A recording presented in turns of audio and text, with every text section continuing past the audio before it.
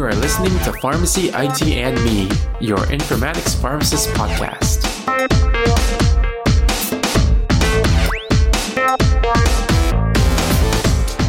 Hi everyone, this is Tony Down. Welcome to another episode of Pharmacy IT and Me. And as with every episode, we start this one saying that the intended audience are newcomers to pharmacy informatics. So today we're actually going to be talking about something called body area networks. So body area networks are also known as personal area networks. And this goes into a lot of like the digital health stuff where there's like devices that's hooked onto like the human body. And then there's like little radio transmitting kind of technology that's used so that it can be transmitting that information and data. So today's episode is going to be a little bit not related to the typical idea of what you think about with pharmacy informatics, but it's still important to know, and it's kind of related to all the remote patient monitoring that people are going to be using nowadays for how they're going to monitor patients from a remote location when they're not seeing the patient on a daily basis. So body area networks, it's a really interesting term. It's like a kind of like a local area network for networking like components, but it's on your body. So these are like devices, consumer electronics that hook up. There's like biosensors, there's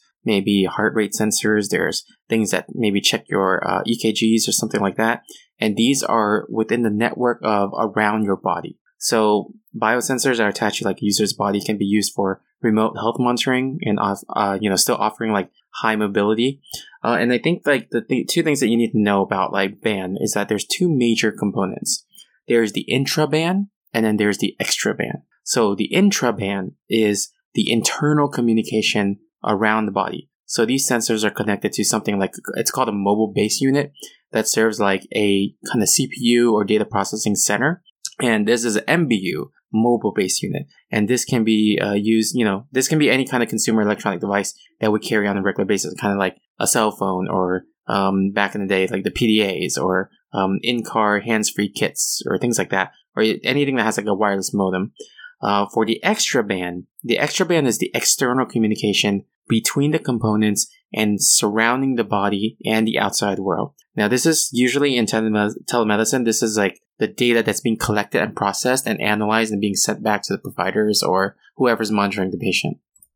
And, in order for bands to actually, the band devices to actually work well, they need to have like a very low power consumption. Because what's the point, right, of having these mobile devices where they drain battery all the time? They need to have like a low, data throughput of around like 10 kilobytes or kilobits per second. And the actual power consumption needs to be low as well.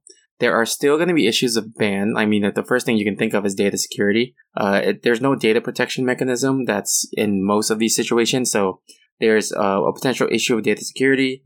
There's also considerations of quality of service because they need to make sure, all these devices are on you and connected at all times. What if the quality of service is low, right? You're going to have disconnects in the monitoring. So that's not going to be good. And, bands are being used right now, band devices, but then there's no real standard that's currently set for band implementation. So the devices that people use, there's no like one standard. However, having said that, there are a lot of things that are being used right now that use Bluetooth or the standard like popular like IEEE 802.15.1 or Zigbee. So these are some of the different standards that they do use, but there's no like official standard for all of these band devices. So what are some of the examples of band devices? So a lot of like the band devices out there now, they can be used for monitoring some of the chronic conditions like asthma, diabetes, heart problems, or maybe logging and tracking of related data that, can accomplish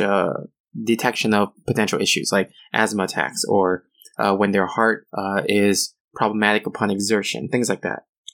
And band devices are not just used on the consumer side, but they're also used on the hospital side. But there's a problem on the hospital side because there's a challenge to overcome in which how do you distinguish one band system from another patient, like one patient to another patient, and not mix up that data. And there are also like other challenges too. There's like primarily like these are 4 other challenges. One we kind of talked about already is standards. Like what are the specifications and what kind of operating system there are, what kind of protocols are being used for the message transfer. Another thing is the amount of radiation, electromagnetic radiation that is being used. And the amount of electromagnetic radiation that's induced, it's also susceptible to interference. So if there's any other devices that use something similar, it may interfere with that radiation.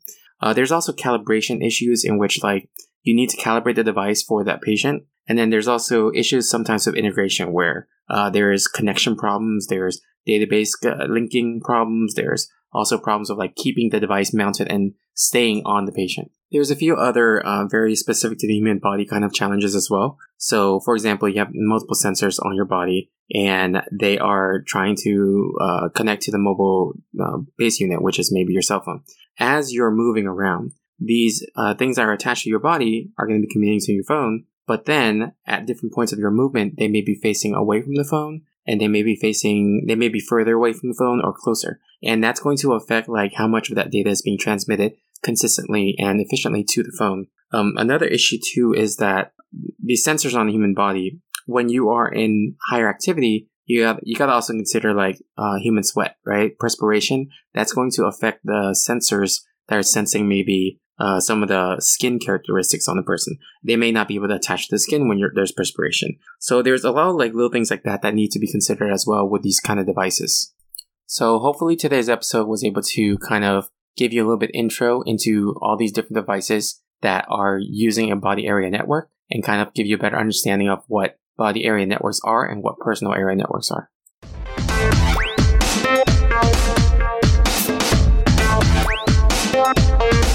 Alright, if you like our show, please share with your friends, or you can help us out by writing a review on Apple Podcasts or any of your other favorite podcasting services. You can also check us out on social media, on Facebook, Twitter, Instagram, or LinkedIn, and you can also reach out to me at tony@pharmacyitme.com. If you want to network, you can check out the Pharmacist Slack group at pharmacistconnect.com, which is PHARMACISTSCONNECT.com. There's different topic channels, including informatics, and I've met some great colleagues on there, and I look forward to connecting with you as well. Thank you again for listening, and I'll see you on the next episode of Pharmacy IT and Me. And remember, technology is a tool, patient care is the goal.